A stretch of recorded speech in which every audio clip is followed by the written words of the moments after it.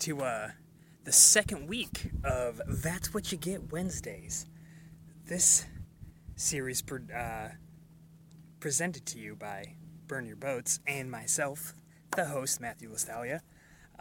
This production, this portion of what we do here in Burn Your Boats is not for the faint-hearted or the thin-skinned.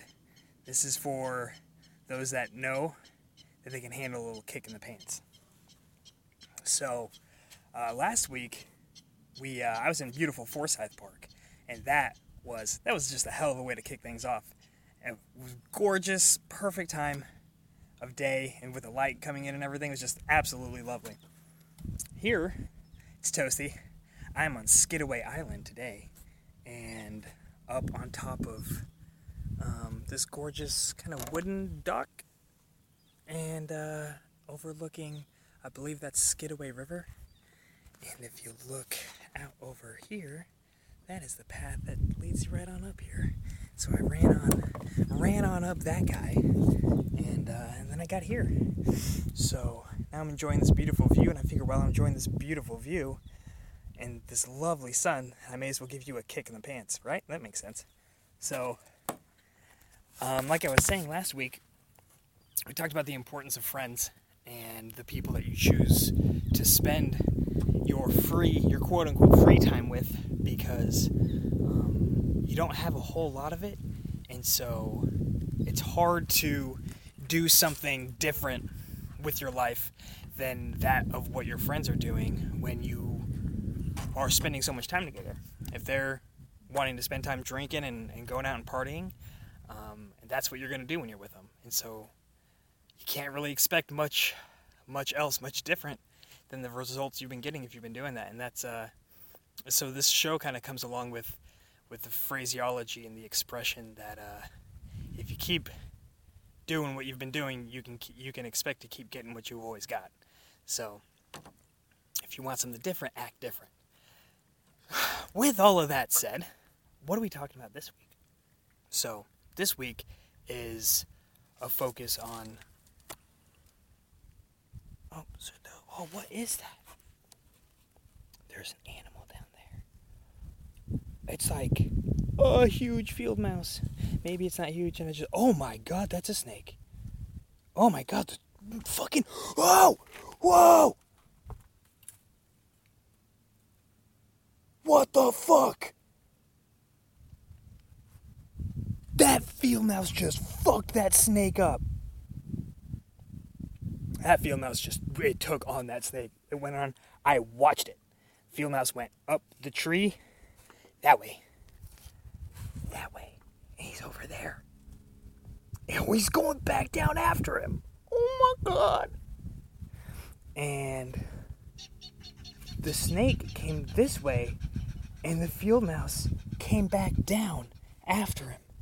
And, jumped onto the branch that he was on, and just bit into his tail, or into the body of the snake, and the snake, curled up and, flailed off the branch and onto the ground, and then the mouse, whatever the hell this thing is, just jumped off onto the ground, branch, ground, and then went to go get him.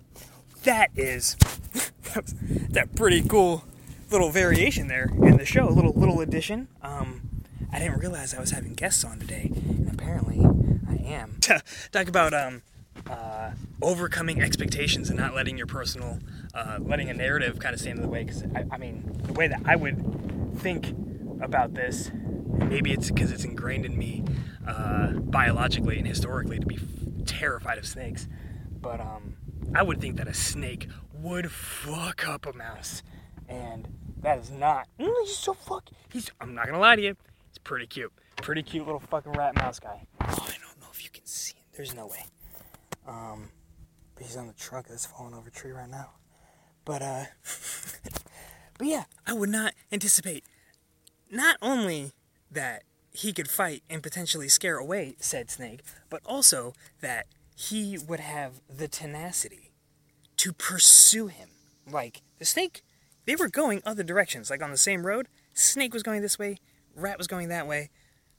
Rat came back He came back. He's like, oh, no, you don't. And then jumped onto the same branch the snake had moved to. And then went, and just went to bite him. And so that is, season of the day. Don't let packaging fool you. Because you never know what somebody's capable of. You never know what you're capable of until you push and you try.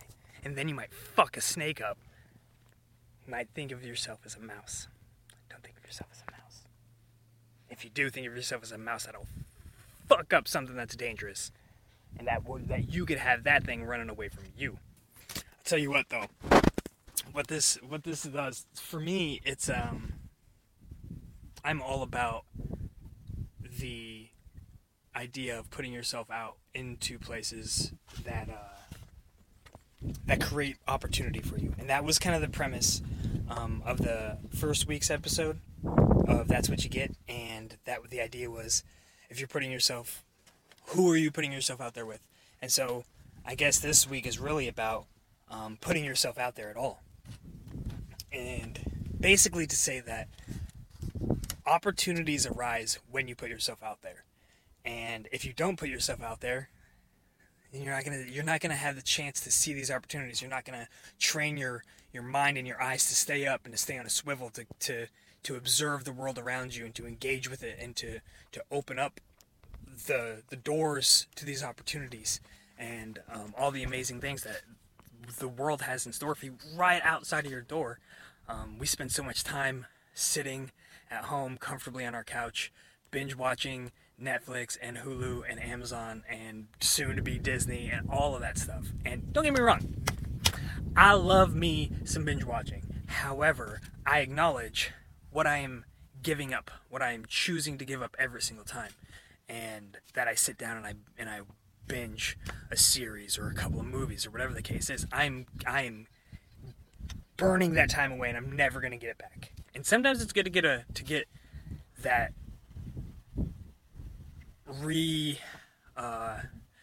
downtime, to get that rest, and to get re-energized and revitalized. It's great. However, we use that bullshit as excuses or as justifications for not doing shit. Like, oh, I've had such a long day. Like, yeah, so is everyone else. So you're going to be like everyone else. Cool. That's great. So if you're going to be like everyone else, just expect the same results as everyone else, because that's exactly what you're going to get. And don't come crying to me when you're out of the job because of automation, because you got laid off because you weren't stepping up to the plate. Like, don't come to me complaining. You're not going to get any sympathy from this guy. And if you are wondering to yourself right now, does the shoe fit? Like, is he talking about me? If you're wondering that, yes, I am. And if you are then wondering, should I take that personally? Absolutely yes. No question about it. You should take it personally. This is your life. You should take it super personally, and you should be super offended.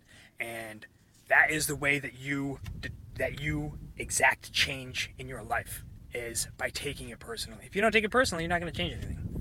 And I mean, if you're not going to change anything, if you're going to continue to stay inside for hours upon hours each day and then talk about how there's not enough time left in the day, there's not enough hours in the day, and you're too tired, then that's what you get. The life that you have is what you get, and nothing greater. And you deserve nothing greater. This is That's What You Get Wednesday. Love you guys. See you next week.